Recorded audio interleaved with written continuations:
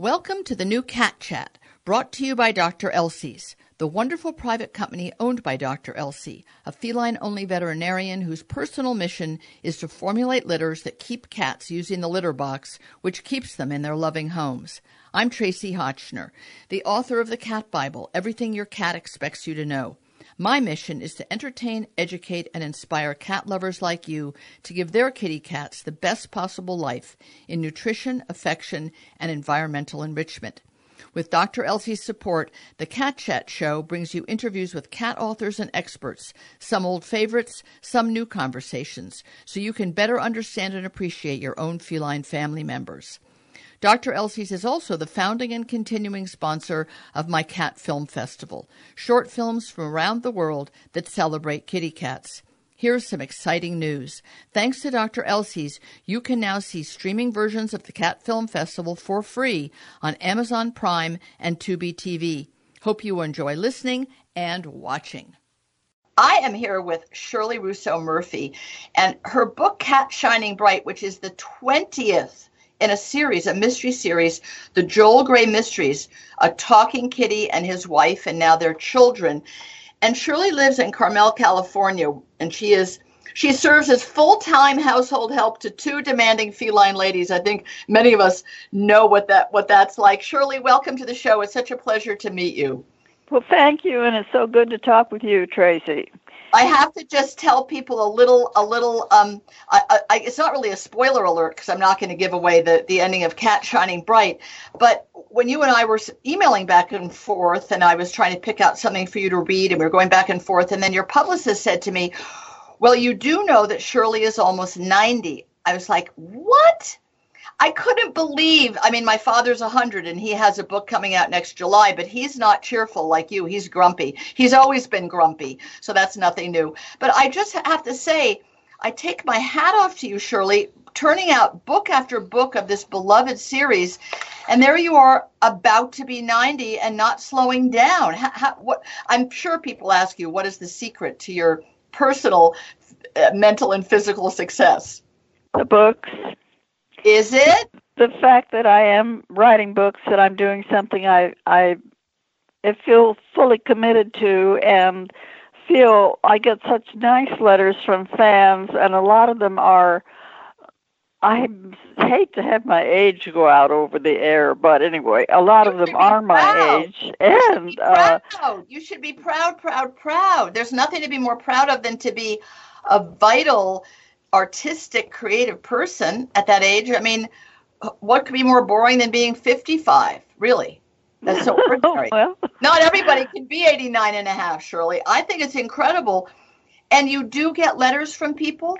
Oh, I get letters from people who are in very bad health, and people who are close to death. Not only people like that, but I do get, or from their children, how much Joe Grey has meant to them just to pull them through the years. Oh, my gosh. When they've had a lot of pain and suffering, and it's been very touching. I get letters from younger people, too, but in some of those cases, they've been taking care of their parents. Yes. And that was how they discovered the books, and then they loved them and passed them on to the rest of the family, and everybody's hooked. So, lovely. There is no greater compliment, really. Well, there really, really isn't. And I think that's the one thing that keeps me going and keeps me thinking about, what am I going to do next? What's the story going to be next? It pulls you along, and you don't feel that you've reached the end of the line. Well, far from it. And I guess one of the reasons that you have older readers is because you've been doing this you have 20 books in this series.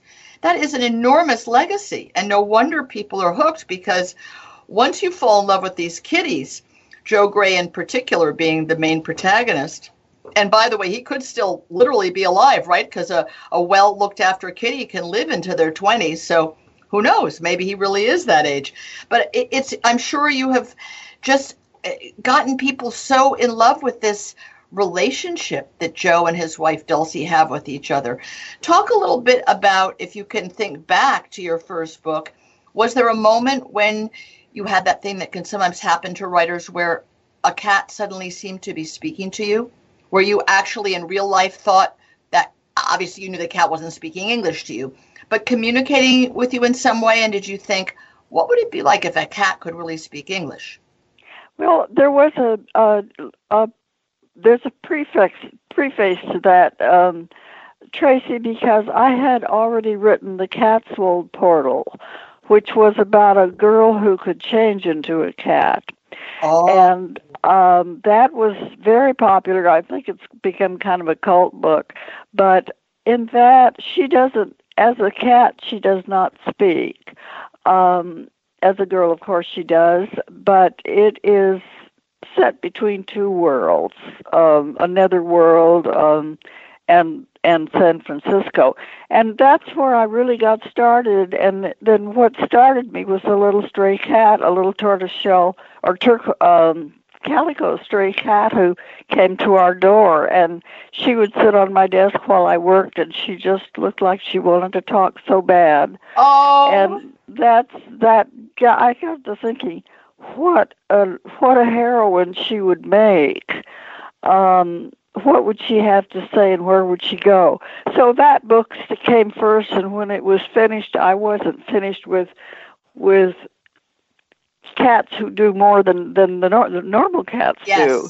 And so that's where Joe Gray got started, plus the fact that Joe Gray himself was a stray kitten who came to our house with a broken tail, an infection, and found our cat when we was starving, and found our cat door and started eating all our cat food. And so we, of course, took him as soon as we found out he was hurt. We took him to the vet, and life went on from there with him. And he was just like Joe Gray. He had his own ways and his own opinion, and you'd better do it his way. Was he a gray kitty? Is that how he got his name? His name was Joe Cat. Joe Cat. I love it. Well, isn't that something? He really did find you, and then he brought you a whole new life for yourself. I mean, obviously. That's what he did. The only thing was, our calico kicked him out. She would not tolerate him. So we found a young bachelor my husband worked with in Washington, and he wanted him badly.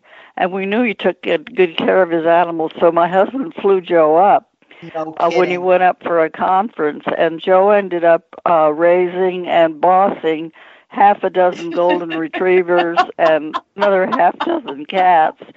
And I'm sure he had a happier life than we did because he ran the show. Oh, isn't that something?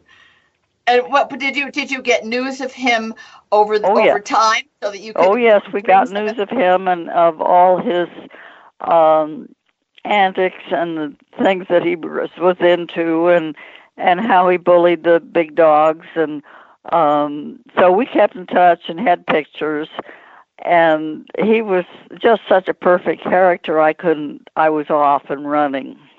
What a great thing. How do you get? I mean, with 20 books, and they're quite intricate mysteries. I mean, they're multi-layered. There's a lot going on. Where do you get the genesis of the ideas? Do you get it from the newspaper? Do you get it from, does it come straight out of the ether, just full-blown an idea? Or do you take bits and pieces of what's going on in the real world and mold them? It's a little of both. I collect newspaper. I clip newspaper articles. Yes. And I hear about my friends' cats, but things first come in pictures. No matter what's going to happen or what the plot will be, the first thing I see is pictures. And I think that's because I was a painter for years. Oh. And then the plot starts to work out from there, and then I have to do some serious thinking about, where are we going here? What are we doing? But so it sort of flows half on its own and half with some guidance where it needs it. But it starts with a mental image, with something that you see. Yes. always. So then there was recently an interview with John Grisham in the Times Book Review, which I think the Paris Review of Books for years has a number of series of interviews with the authors, like, how do you work? How do you do this? Is it morning? Is it noon? Is it night? How big a bottle of scotch do you drink? Kind of thing. And he was talking about his mysteries, and always you have to know how it's going to end, and you have to do all these cards, so to speak, that map out the whole plot before you begin. But many of us who write don't do it that way. We start with something that unfolds, and we let it take us somewhere. Where do you fall in that idea of how to? Because your books are mysteries, so they have to have a strong plot. Will, and when I get stuck, what's this all about? Then I start making notes. I used to make cards, but it didn't work very well for me. I was always impressed with Sue Grafton's books, where she does all these cards, and they're all efficient, and she can find everything. I've never understood this. I mean, even writing screenwords and you put all the scenes, I never liked it. It made me feel kind of constricted or constrained.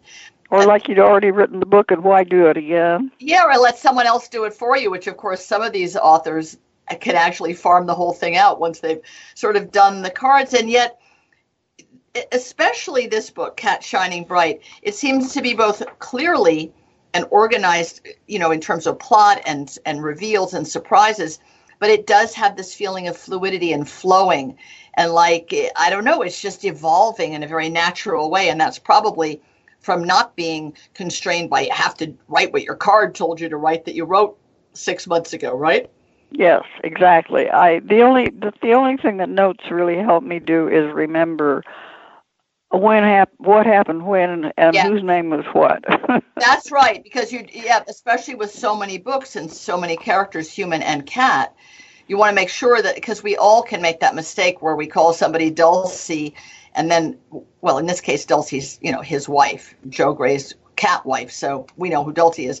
But it easily could confuse names of kittens with each other if you didn't write down so-and-so's the tortoiseshell and so-and-so's the orange tabby, right? I mean, you could easily...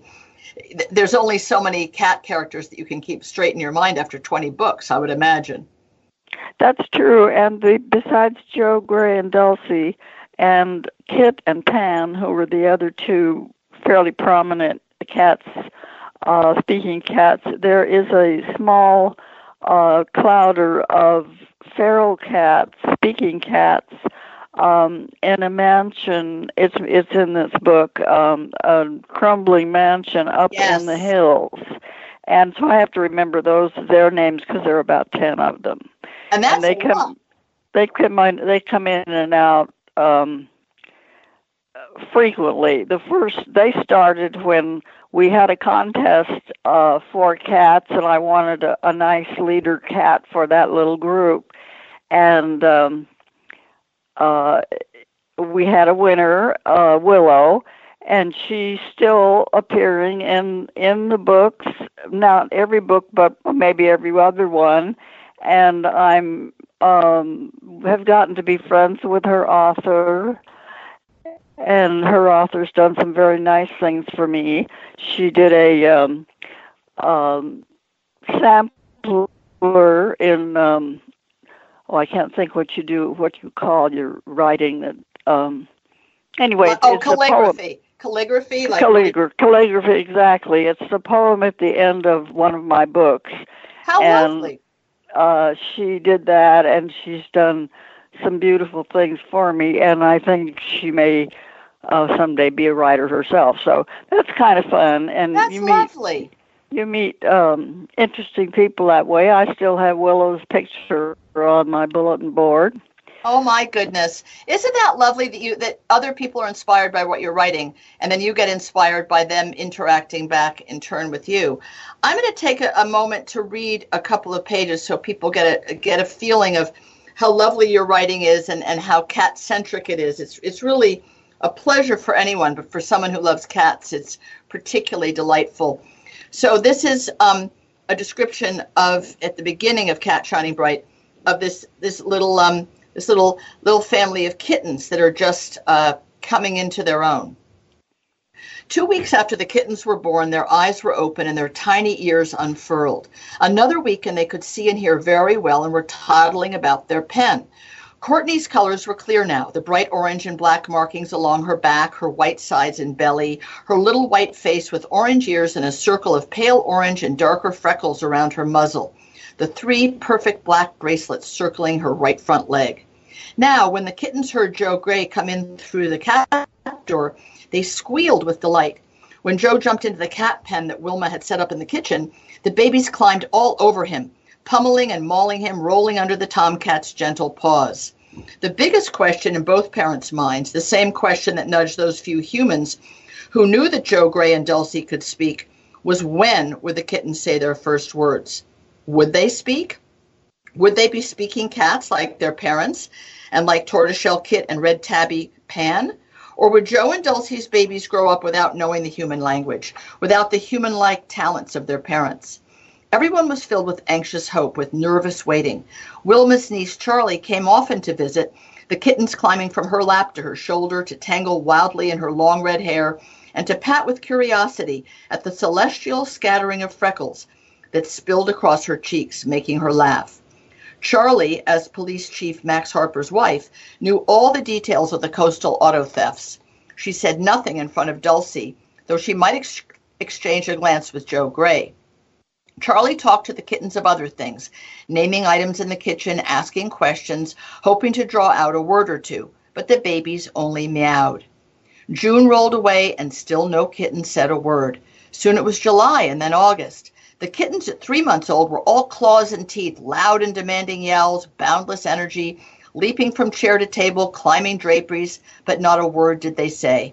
A cat tree stood by Wilma's desk, looking out at the garden, another at the dining room window, a third in the bedroom, their carpeted shelves and climbing posts already shredded by sharp claws, where Calico Courtney and her buff-colored brothers leaped, flew, battled one another, wildly fierce and happy.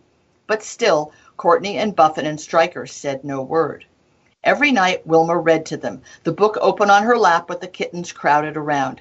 Dulcie read to them, and often fluffy Tortoiseshell Kit came to visit and read to them too. Always the kitten's blue eyes followed the words on the page, though they wanted to wrestle and play with Kit as well, for she was as much like a kitten herself. "Will you ever speak to me?" Kit asked them, her yellow eyes wide. "When we read to you fairy tales or the old myths, I know you understand. Speak the words, Courtney. Say them back to me." That is just so wonderful, Shirley, because it's really reminiscent of how we all read to our children, right? We read to them and our children follow the books with their eyes and we wonder, when will they start speaking? And with humans, we're pretty sure they will. But of course, not all cats can talk. But in your world, some certainly can. And it must be great fun for you to recognize those expectations. When will they start to talk, right? It is, and it brings back something in my own childhood because I learned to read on my grandmother's lap. I didn't wait for school. How lovely. It was lovely, except when I got in kindergarten and I could already read, it was a bit difficult because they were reading Dick and Jane, and I wasn't really taken with that. That happens when you're precocious, definitely. Well, you definitely have a book full of precocious kitties and kittens, and the book is just delightful. I think anyone who reads Cat Shining Bright is going to go right back and buy the other 19 books. Shirley, we've run out of time, but it's such a pleasure to meet you. You should be totally proud of your age and shout it from the rooftops. You're a great inspiration to all of us, no matter what we do with our lives, that you bring so much joy and passion to what you do. Good for you. I hope you have many, many more years of pleasure and success for yourself and for us. Well, thank you, Tracy. Thank you so much for having me and for complimenting the book. I'm glad you enjoyed it, and I hope your readers will, too. I think they will. Thank you so much, Shirley. You take care and enjoy beautiful Carmel, California. Bye-bye.